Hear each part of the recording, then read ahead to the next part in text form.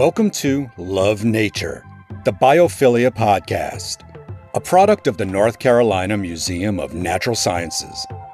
Now here are your hosts, Dr. Eric Dorfman and Dr. Dan Dombrowski. Welcome to the inaugural episode of Love Nature, the Biophilia podcast.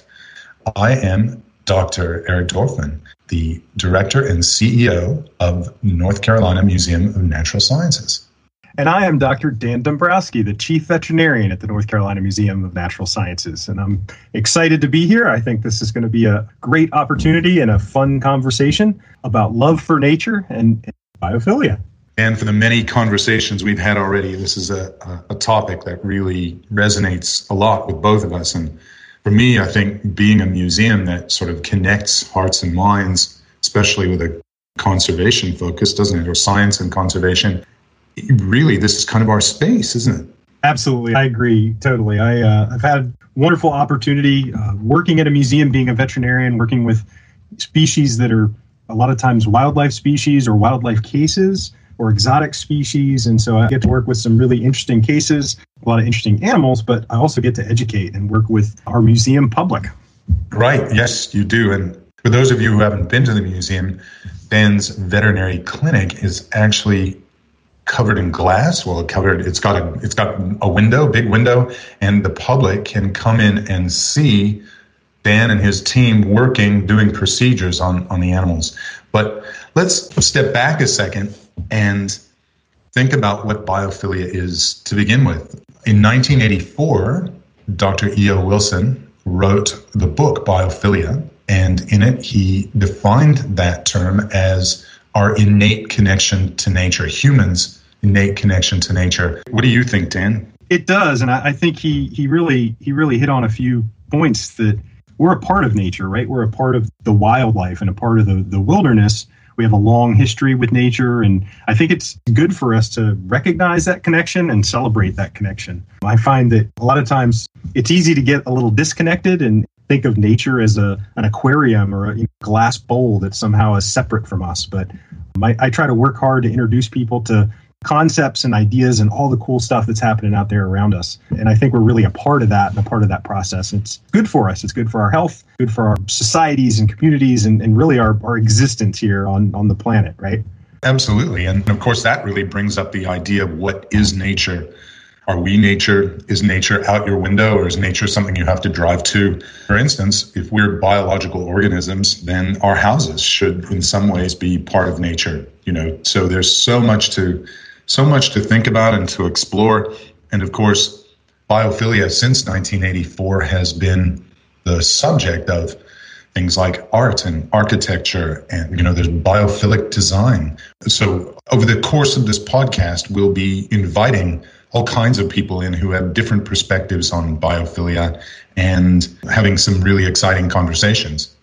Yeah, I think we'll introduce a lot of folks that have their own angles or perspectives on nature, and they may be scientists or authors or folks that are just sort of out there in the world doing things that connect to nature, maybe architects that bring nature into buildings. And I think it'll be a great opportunity for us to meet them and get to know them and introduce them to our listeners.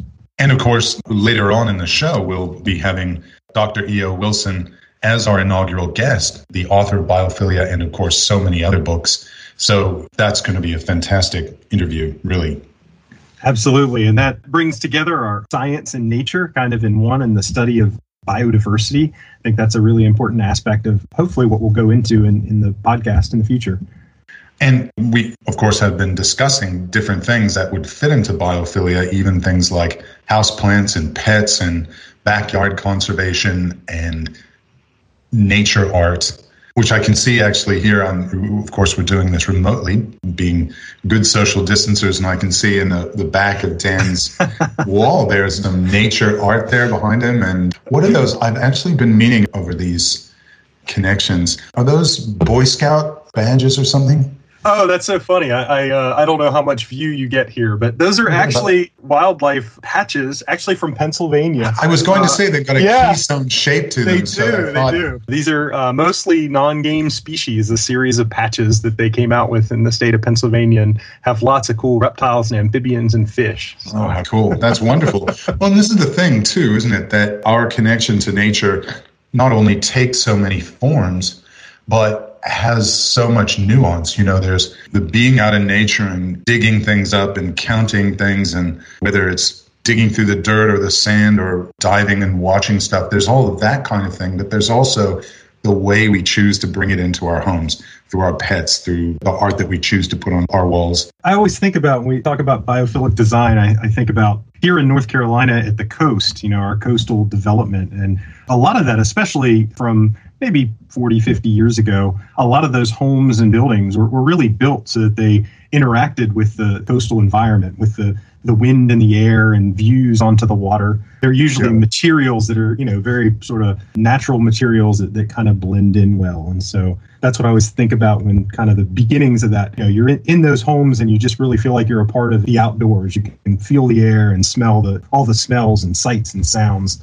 Kind of, they're really right there with you, even while you're indoors. So, yeah, no, I love that. My first home, I was born in a home right on the beach in Southern California, and my first memory of being there was seeing grunion, which are these little fish that breed in the surf, right on the sand, and they dig little holes in the sand and really only an inch or two of water as the waves come up. And back when I was a kid and they were perhaps more abundant, people would go down and collect them for fry-ups. But for me, being a little kid and watching all this phenomenon happen right in front of you is pretty special. And in some ways, I think the magic of what that was, the night with the silvery fish and the flashlights and the moon, because they do this on a full moon, was really sort of an image that I've been captivated by my whole life. It's really something that stayed with me, and something that's so exciting to think of those powerful emotive images that everybody probably has. Well, everybody who's lucky enough to be somehow connected to the outdoors really, I think, takes home, and maybe even one of the things that we try to achieve through the museum. What about you, Dan? What was an early memory for you? Yeah, I would have to say some of my fondest memories are with sea turtles, I would say. And that's something that I'm really lucky to continue to be able to work with sea turtles. But I can remember I grew up in Virginia. There's the Virginia Institute of Marine Sciences is a place where they did a lot of early sea turtle work, research, and science, and they worked with hatchlings. And when I was in high school, actually in a governor's school where we had this science program where we could go out and do internships, I got to work at VIMS, or the Virginia Institute of Marine Science, with a group of loggerhead sea turtles. And so that was like my introduction, seeing those animals and then translating that to the adults out in the ocean, and sort of that. Back then, even now, there's so much we don't know about sea turtles and about so much of nature that it's just it's like a discovery. Every time you're out and you make an observation, it could be at the beach, it could be in your backyard, and there's just so much to learn that, we need armies of people, armies of individuals to be interested to really start to make those discoveries. And I think for things like our biodiversity and things that are important to maintain this level of nature that we have, the more people we have that we can sort of turn on to that and introduce, the better. And you've still got some work with sea turtles happening, don't you? Absolutely. I've been super fortunate, super lucky, I guess, in my position as a veterinarian at the museum. I work with our other state agencies in the state of North Carolina, our aquariums and our North Carolina Zoo. Our aquariums are very active in sea turtle rehabilitation. And so we at the museum that we work at have been able to participate and take in some cases that were cold stranded or cold stunned sea turtles, and even work with those animals to nurse them back to health and release them back into the wild. So they were green sea turtles, a size that was pretty easy to work with, kind of dinner plate size to put it in perspective. I'm not sure you want Well, but yeah, it was a great experience. And again, that really, those are one of those memories I have from being a kid and really understanding in my first introduction to nature, when I knew that I wanted to, at that time, be a biologist, be involved in science, and eventually become a veterinarian. And so as a veterinarian at a museum, I say I have the best job in the world. I can combine all those things and do things like this podcast and introduce other people and get them excited about the things that I'm interested in. What actually made you want to decide on being a vet? I wasn't that great of a student. I didn't have good grades in sort of primary and high school. And I did go to college. I was one of the first folks in my family to go to college. I went and studied biology and really became interested in bugs and herps, so entomology and herpetology. And from there, actually became a museum curator right out of college. I worked actually at the museum before I was a veterinarian. And we have a partnership, a relationship with the NC State College of Vet Medicine. I met some faculty there and was encouraged to apply. And I didn't know if I'd be able to be accepted or get into the program, but I was, and it turned out to be just the best adventure of my life. So. Oh, wow. That's great. There's certainly lots of adventures. I've seen this wonderful photograph of you doing a procedure on a tarantula. There's all kinds of stuff. Like it really seems never-ending parade of interesting things come in front of you. We at the museum get to work in our veterinary services group on a lot of exotic species and the unusual animals. And so that might be a spider, it might be a tarantula that we're doing an exam on or a procedure on. It could be some other invertebrate. We work with horseshoe crabs and lobsters. We've worked with American lobsters as well. Or it could be a more traditional reptile, amphibian. Those are traditional for us. Snake surgery, any of those are sort of a regular part of our day. So. Yeah, that's fantastic. For me, being a field biologist, which I was for a number of years, doing my PhD in Outback Australia and doing postdoc in South Africa as well as Northern Australia, the exposure to the landscape and the creatures in that landscape, but also then, in your case, Dan, being able to bring them in and see them up close in many cases, that, at least on a personal level, has really instilled a love of nature, that, the familiarity, the exposure to it, and also the desire to protect it. And I think that's the other thing that our museum can do, and your Windows on Animal Health, as your area is called, can really create that sense of familiarity and love, I hope. Absolutely. I wanted to ask you, so you've really, traveled the world. I've spent most of my life on the East Coast of the U.S. and in a few states on the East Coast. But what do you think? What have your travels? You've been all over the world at facilities like our museum and some others not like the museum. Tell us a little bit about that. Well, so I did a master's degree on the West Coast in Central California on harbor porpoise. So sort of behavioral ecology is my field of study. So I'm interested in how the environment impacts the behavior of animals in their quest to find food, find mates, stay away from predators, and how their innate drivers make them group together or not group together, as the case may be. And so as my career in science developed, it was really about relating variability in the environment to predictability and how animals cope with a lack of predictability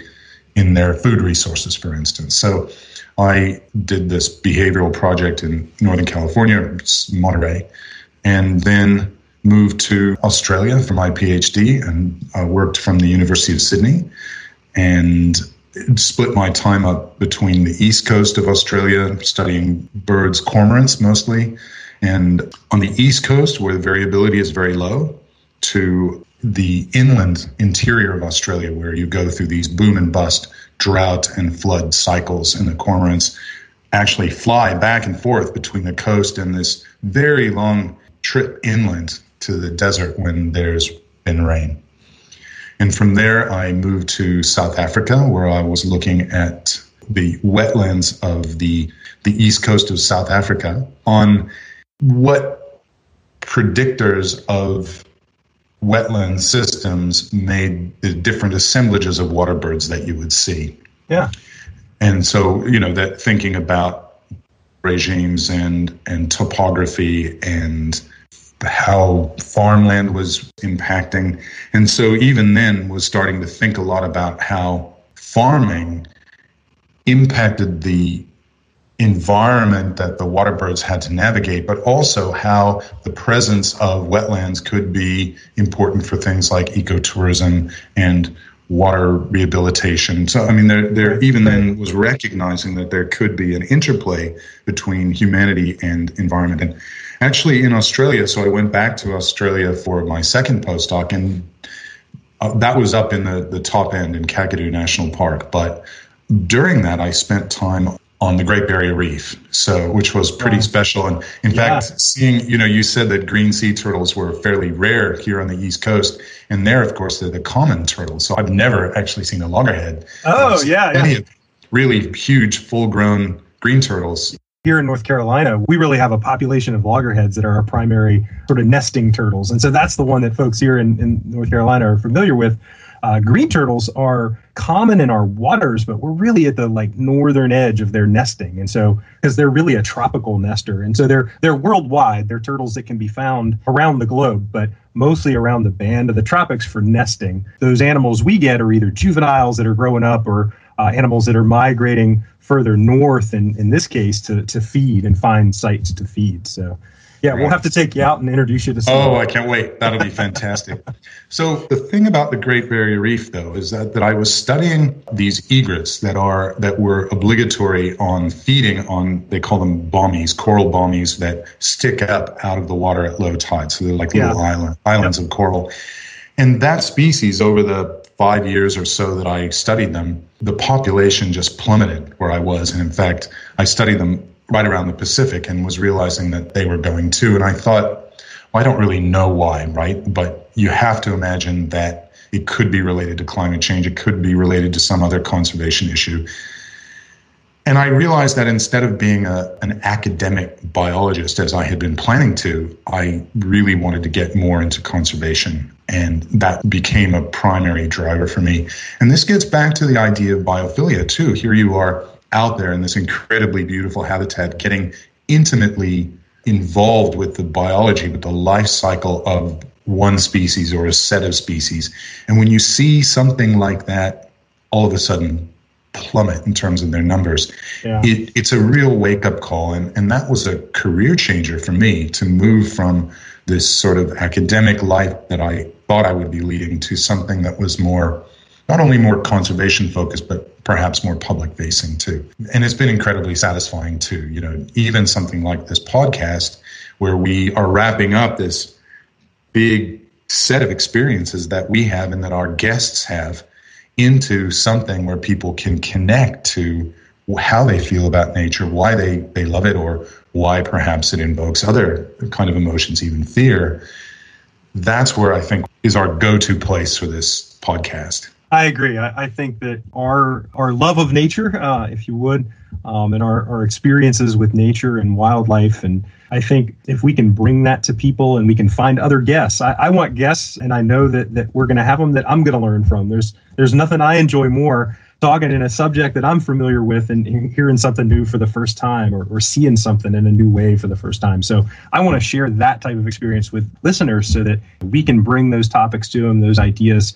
And I know if we can just give them a little taste of that, it improves lives. Once you recognize those details, you can go outside and you can see things around you and you start to make observations. And I think it's something, no matter where we come from, where our backgrounds are, we can all kind of come together on this idea of really enjoying and loving nature and letting it be a part of the human experience, and recognizing that we are a part of nature as well. So I think, to me, that exactly resonates why we want to do this podcast. That, well, part of it is, like you said, it's selfish because we get to connect to all these major people and amazing people and learn things ourselves. I think also that bringing people to science and science to people, that's a really important effort. A lot of what we know tells us a lot that we don't know, right? So the vast majority of life on Earth, just species on Earth, have yet to be identified or named or cataloged. So part of this is just really to help bridge that gap, try to coordinate that conversation between the scientists that are out on the edges of discoveries and bring that back to folks so they can be plugged into it. One of our goals in science and in research, the goal is to publish what you find, and what that means. Some folks might not even know what that means. To publish those results, you write up your report, you do your research, you get the data, you analyze it, and you write a report.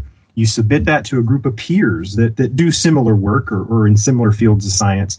They review it, they make sure that it's sound and your process is sound, and then that's published. And that's a long process that leads to a publication that often is read by a lot of other scientists. So I'm hoping what we can do on our podcast is bridge that gap and make it a lot faster connection between folks that aren't reading those journals and the actual cutting edge science that's happening and being published.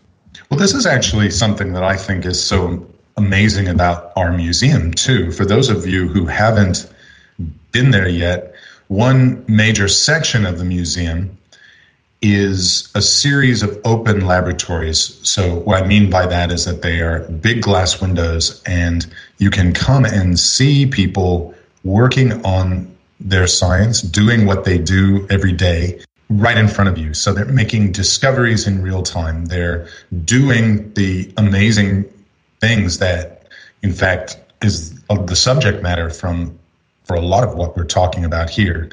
So that's an incredibly exciting thing. And what Dan's just been talking about is actually available physically in the walls of our museum. And maybe that's what this podcast is for, is to be the virtual museum, right? To bring all those amazing ideas out to people across the world. And that is incredibly exciting to me. We have Dr. Edward O. Wilson with us coming up. Dan and I are both very excited about this. He's an icon of biology. I'm very excited. I think this is to get to interview or have a conversation with Dr. E.O. Wilson, as I've always called him from his publications and books. I'm really excited to get to talk to him about some of his ideas, not only about biophilia. He really sort of set the stage or really branded this term related to our podcast or integral to this podcast, yes. But also his ideas on half Earth and what that means with conserving nature. Right. And in fact, we'll be talking to him mostly about his book, Biophilia, from 1984, and his 2016 book, Half Earth, Our Planet's Fight for Life, which is about setting half of the planet aside for conservation, for not only the plants and animals that live there, but for the functioning of the biological systems.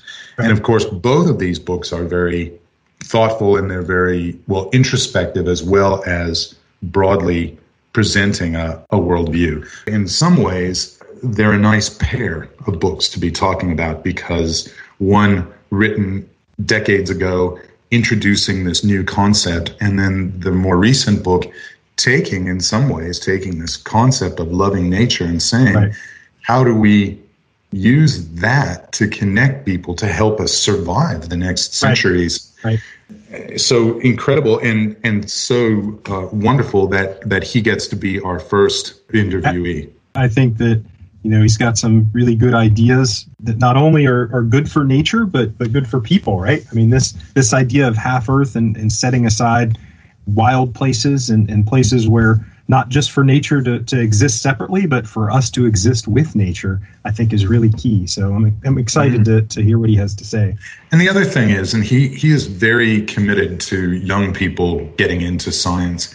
And this is something that to me is also really important. And he talks about it, especially in Half Earth, about really trying to encourage people who are thinking about a career to consider science, especially natural history. It's incredibly rewarding and oftentimes very adventurous, if I do say so. If you think about conservation as providing us a continuance of a planet to live on, and that to me is a really compelling statement that he makes.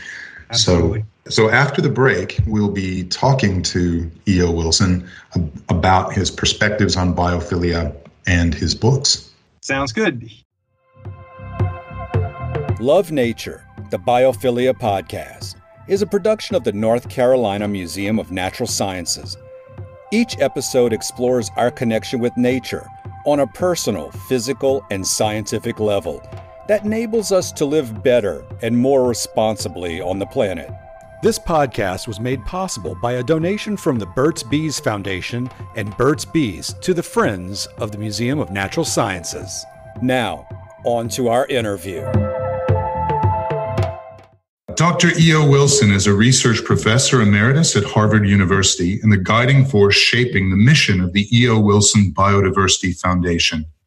In his long career, he's transformed his field of study, which has been the behavior of ants, and applied his scientific perspective to the human condition, our origins, nature, and interactions. He's also a pioneer in efforts to protect the planet's biodiversity. Ed is the author of more than 20 books, including The Social Conquest of Earth, The Meaning of Human Existence, and Letters to a Young Scientist.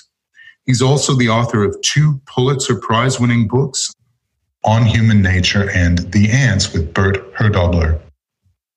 Importantly for our conversation today, in 1984, he wrote Biophilia, The Human Bond with Other Species, and in 2016, he wrote Half Earth, Our Planet's Fight for Life. Ed, welcome. Thanks for being our inaugural guest. Is there anything else you'd like to say about yourself before we get into biophilia? No, that was well done. Thank you. Very complimentary. Well done. Thank you. No, it's wonderful. So why don't we kick off a little bit and start thinking about biophilia from your perspective? How do you, what caused you to bring this all together as an idea? I had 2 motivations that joined together and made me want to search for something like this in the 1980s. In 1975, I published a book called Sociobiology, and it was a treatise on the origins of social behavior throughout the animal kingdom, which got kudos from biologists mostly, but also I included human beings because I wanted to transmit from what we learn about the rest of life concerning behavior, and particularly social behavior. I wanted to transmit it to some useful form to explain human instinct. And that raised quite a controversy. So I was always in mind, following as the controversy cooled off, I was always in mind ways of studying the genetic pertinences of human behavior. Then I've also was at that time on boards of directors of conservation organizations. We were just getting a new power, an initiative in the 1980s, 1990s of organizations promoting conservation and making the public more conscious. But I was concerned, as after having served on a couple of boards, that the arguments made for conserving the rest of life, for setting up nature reserves, was vulnerable. Because the arguments that were being made primarily in fundraising and allying leadership with that of business were heavily economic. I mean, conservation was promoted as being good for business, good for human beings, their welfare, and particularly the systems that we have developed by learning. And that was vulnerable. So I began to think a lot about, this is in the 1980s, about a deeper reason for making a real effort to save biodiversity, the rest of life, or the variety of the rest of life. And as a result of that, I developed the concept of biophilia, which is that we are innately prone not just immediately to have a concern for the welfare and preservation of the rest of life forms, but that we have an innate propensity to learn and feel satisfaction, deep emotional satisfaction from looking out after the rest of life. I found enough evidence of that and logic to make it a serious subject.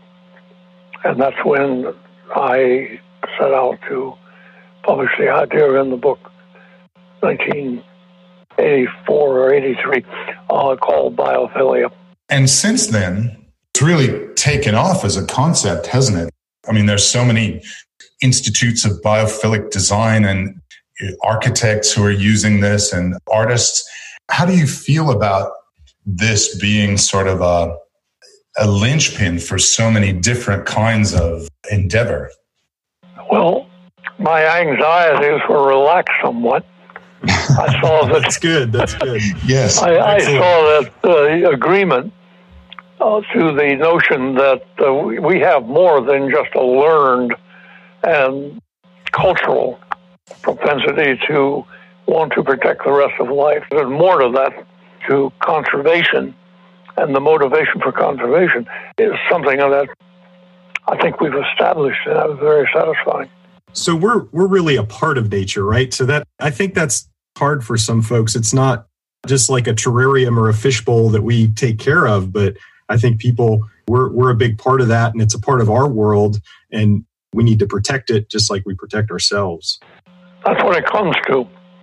I believe that it's pretty well settled now that in the course of human evolution, we had such an intimate relationship to the rest of nature and depended on it. That is, our ancestors did, our pre-human ancestors, going back for hundreds of thousands and even millions of years, that we had, they had such intimate relationship to the environment that they developed propensities to learn certain things and value certain things automatically.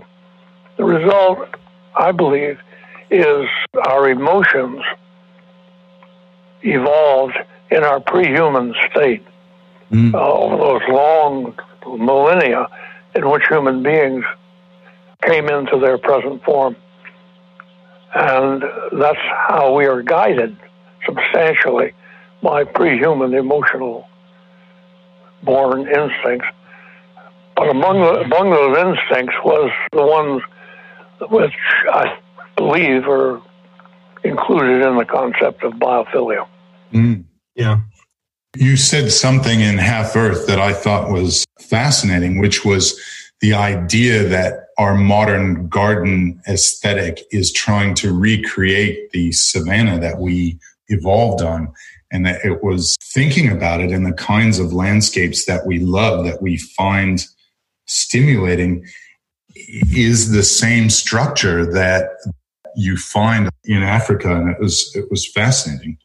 Studies of that phenomenon of habitat selection, what people everywhere, at least people that have been tested, everywhere consider their ideal environment that they like to be in.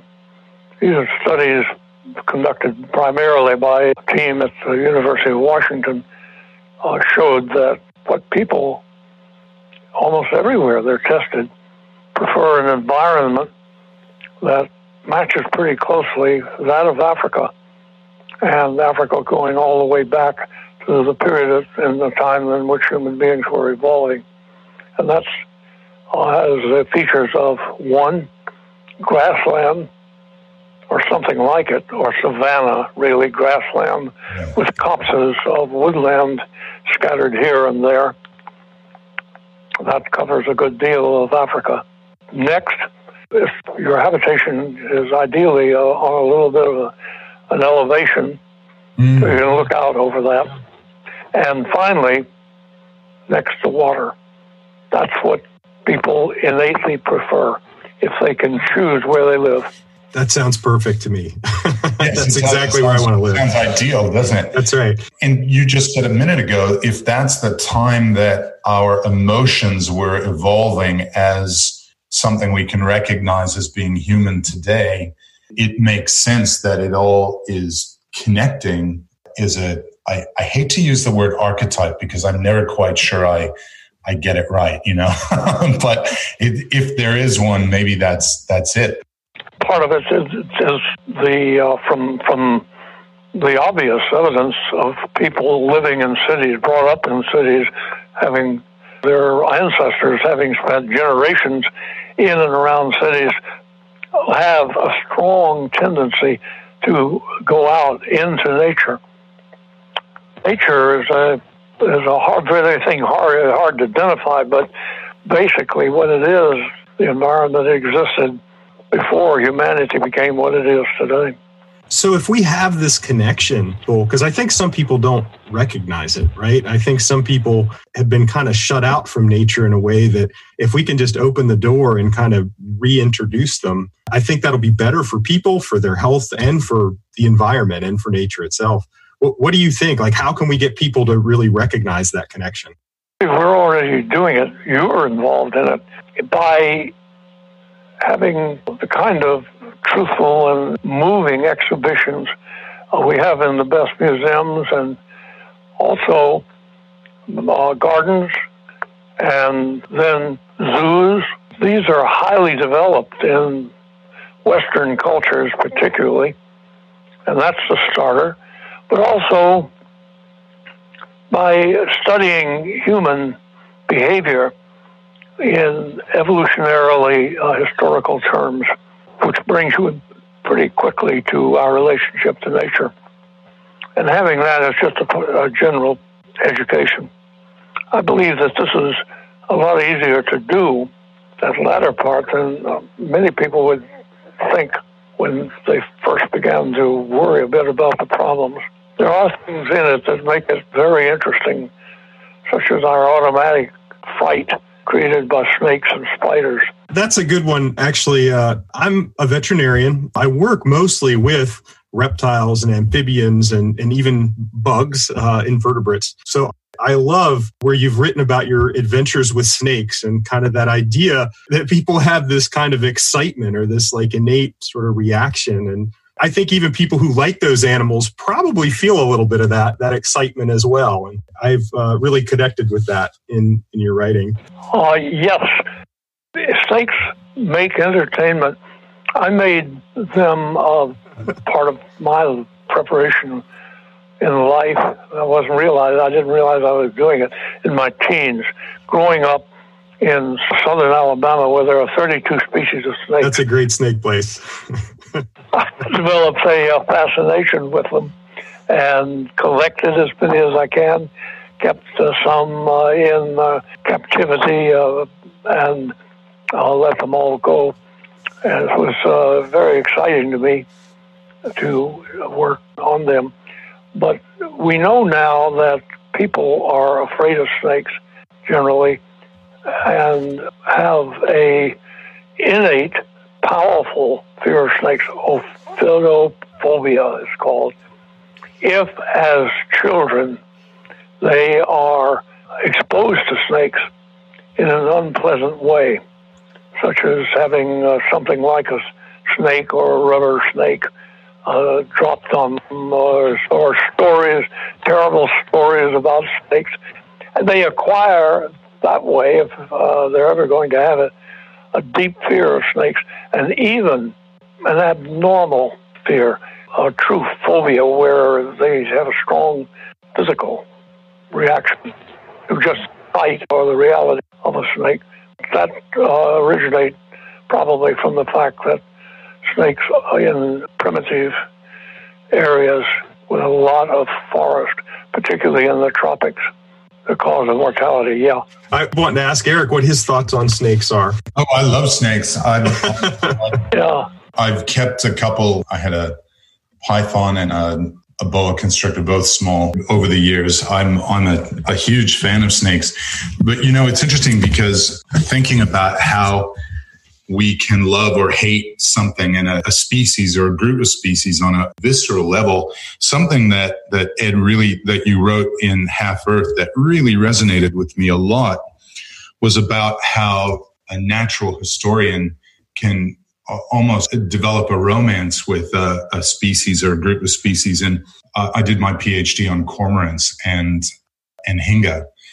Especially cormorants are a species that are persecuted. People hate them, especially fishermen. And I have this absolute love of them. I'd love to see every species of cormorant in the world eventually. And when you know their behavior and the nuance of what they do and how intelligent they are and can solve problems to get fish. And this is exactly, how do we create, instead of the phobia that people have, and spiders are another thing that I love. I find them, especially the salticids, the jumping spiders. I just have this real admiration for them. How do we get people to have that exposure and that love of what they see around, as opposed to coming in contact with it and having, instead of that primal love, the primal loathing that you were just talking about? Yeah, I think the way to do it is to introduce biodiversity and field trips to study and see biodiversity as an early stage of education, even going back to the grammar school. We worry and talk a lot about bringing more young people into science, and we don't know exactly how to do that. I have suspicion on my part of the importance and magnitude of what is called STEM. That's for science, technology, engineering, and mathematics. Young people have are given the notion from the rule of STEM as a teaching principle that if they want to be, let us say, biologists, or if they'd like to be ecologists, especially those, they have to make it through the schools by means of STEM. That is to say, if you want to be a naturalist, if you want to become an ecologist and really learn a lot and do a lot, then sorry, unless you're willing to work real hard, you've got to learn biology. In order to learn biology, you've got to learn chemistry. Oh, and don't forget that chemistry is undergirded by physics, so we're going to have to learn some physics.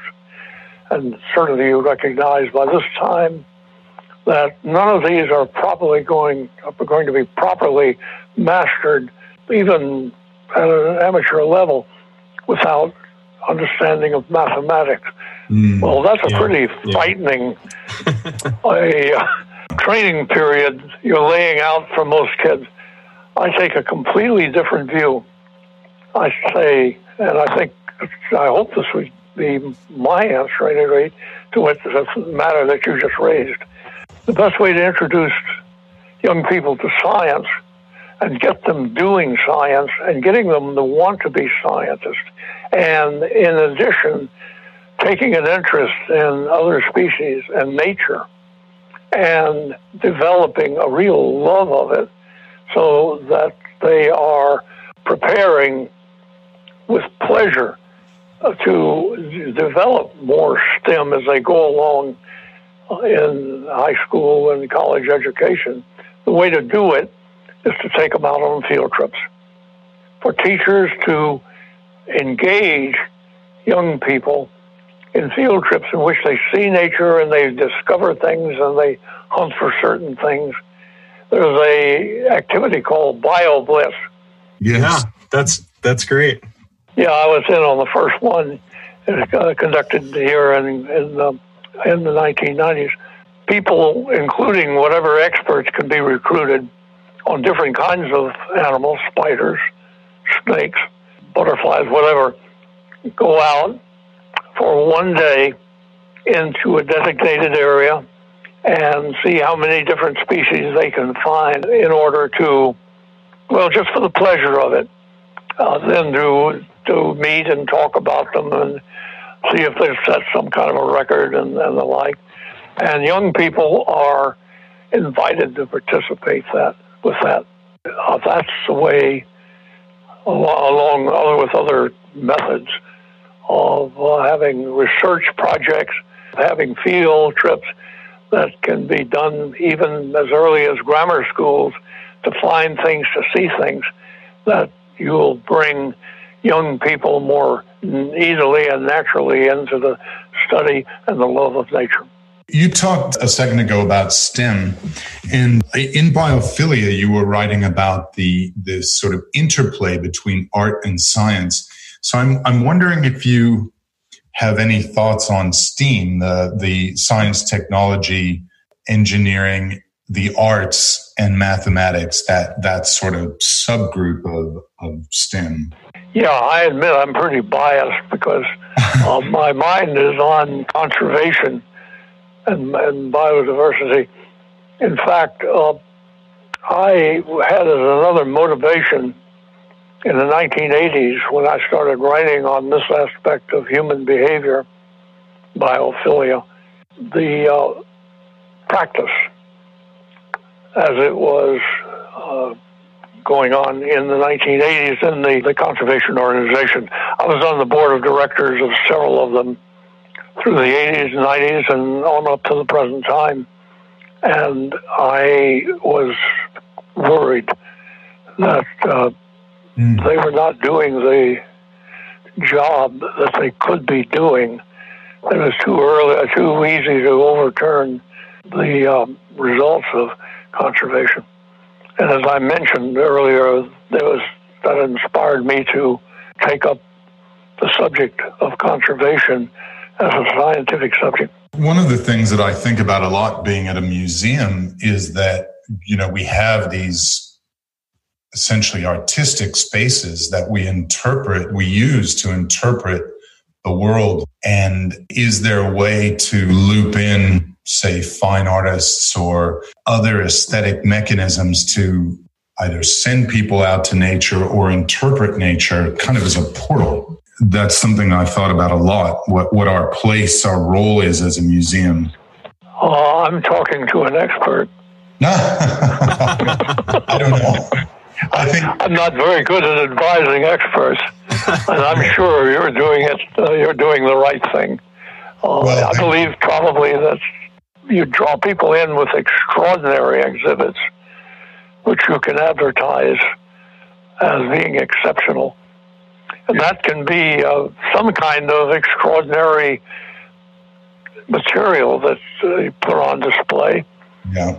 But also you can bring people in, and when they're there, you can teach them a lot, and as well as perhaps help guide the young people with principles of ecology illustrated by the material that you have there. We were very lucky to have filmed a couple of years ago. You did a wonderful program in our Daily Planet theater where you were talking to young people about science. And it was really such a charming interaction, especially with their questions from around the world. For me, that was a huge treat. I'm so glad that it's still available, that session. Yeah, I'm glad to hear that. Part of the attraction of the outdoors and nature is for the inspiration to learn about science comes from the ability to make discoveries almost immediately. Yeah. And when those discoveries are exceptionally striking, then you have something to promote for a very large general audience. But the fact is that there's so much new to discover all around us. Mm. It's been estimated that there are on the planet about order of magnitude 10 million species of different kinds of organisms, land and sea. And the number that have been discovered, diagnosed, that is given, studied, the main characteristics of, and given a scientific name, is just a little more than 2 million.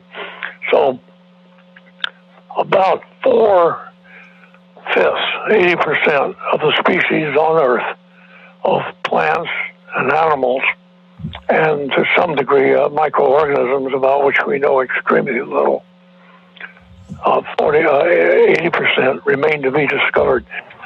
If we were together and you have a little bit of grass that's been growing for a period of time, or a patch of woodland near the museum, we could go out together, take up leaf litter, some soil, get out the very small organisms we find in there, mites, a little wasp, maybe even ants, and with the help of specialists who know how to identify them, discover at least one or two new species anywhere you go. This is a notion I think that somehow should be implanted by exhibitions of museums and even zoos. I agree. I think that's a really good concept, and what a great way to get kids involved in science and making discoveries. I think just as you said, I've seen in medicine, and so in veterinary medicine, when I work with bugs or invertebrates, we do medical exams and medical procedures, but this stuff has never been done before. So at our museum, our clinic is on display, and folks can interact with us. And so they literally can make discoveries. This is like the first time this has ever been done. And there could be a family with a couple kids and a couple adults right there with us making discoveries. And I think that's a great way to pull people into science. Also, to get the New York Times to stop making it a big story if a new species is discovered. Why do you think? Well, what they do is they tend to do is headline a discovery of some kind of organism that people know about, usually a bird or a mammal, and present it as a big story that a new species of animal or a new species of plant has been made by an expedition, perhaps in Ecuador or in Thailand, and make a story out of it. I think that's probably overdoing it. I think it should be done in a different way. Interesting. Such as 13 new species discovered in Central Park. Right. Of small wasp. I'm fortunate. My wife is quite a naturalist, and we've been married for a long time. We went to high school together. Anyway, she loves to work in the yard and sort of document nature in the yard. And she has posted these pictures of a little spider. This is a crab spider that she's posted, and apparently maybe a new species. That's what the folks that follow her, the experts, say. So, even in your backyard, just anybody can have an opportunity. Oh, that's very true. And jumping spiders, incidentally, need experts. These delightful little spiders who only build partial nest and do most of their hunting, not by waiting for something to fall into the nest, but going out and hunting it, right, are extraordinarily interesting creatures. They're everywhere, and there are large numbers of undescribed species, new species, in many parts of the world, particularly in tropical parts.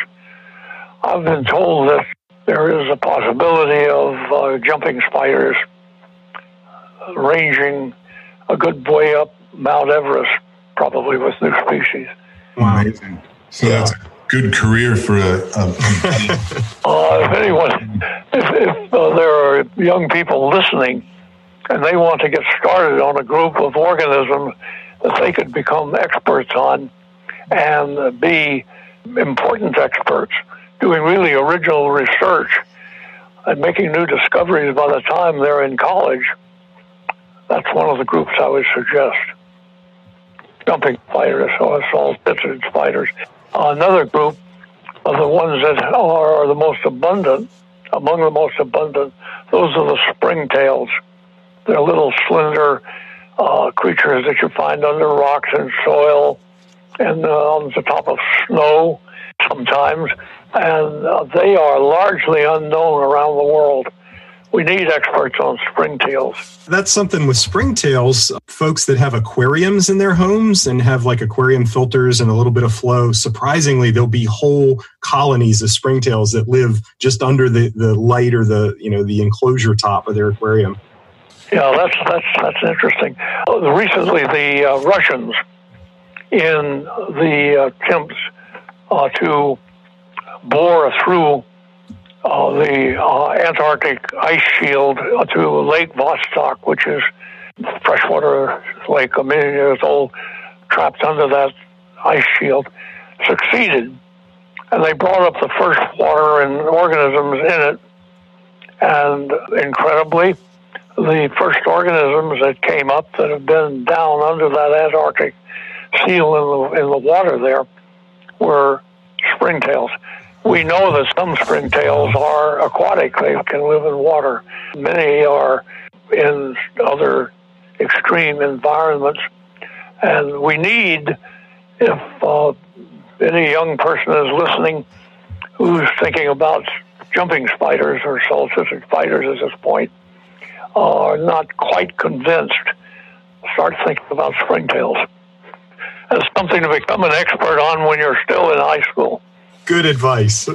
We're going to have an interview coming up with Adrian Smith, who's an insect behavioral biologist at our museum. And he's been filming springtails in slow motion and looking at their jumping mechanism. And he collects them off his rubbish bin outside the house. So it's all right there, just waiting. I'm sure that at least a few he's getting are undescribed species. Actually, springtails played a role in my own career, because I did what I've just been suggesting in our discussion with ants. I began studying ants. I was down in Alabama, where there has a lot of different kinds of ants, and some new to science, and very few having been studied in any way. And when I got to the University of Alabama, I was encouraged to continue my interest by the faculty there. I was given a spot with a microscope to work with, and I worked out in my freshman year what some of the ants feed on. And that included a kind of ant that is very common, with new species all over the place, that has long mandibles.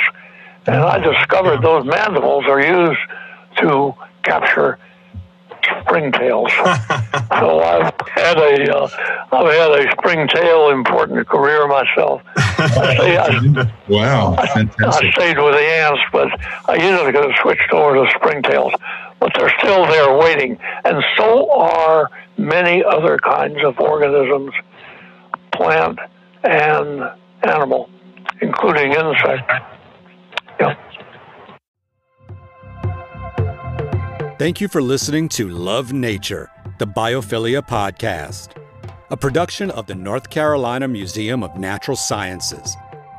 You can listen or subscribe at anchor.fm/the Biophilia podcast, or you can come to our website, naturalsciences.org.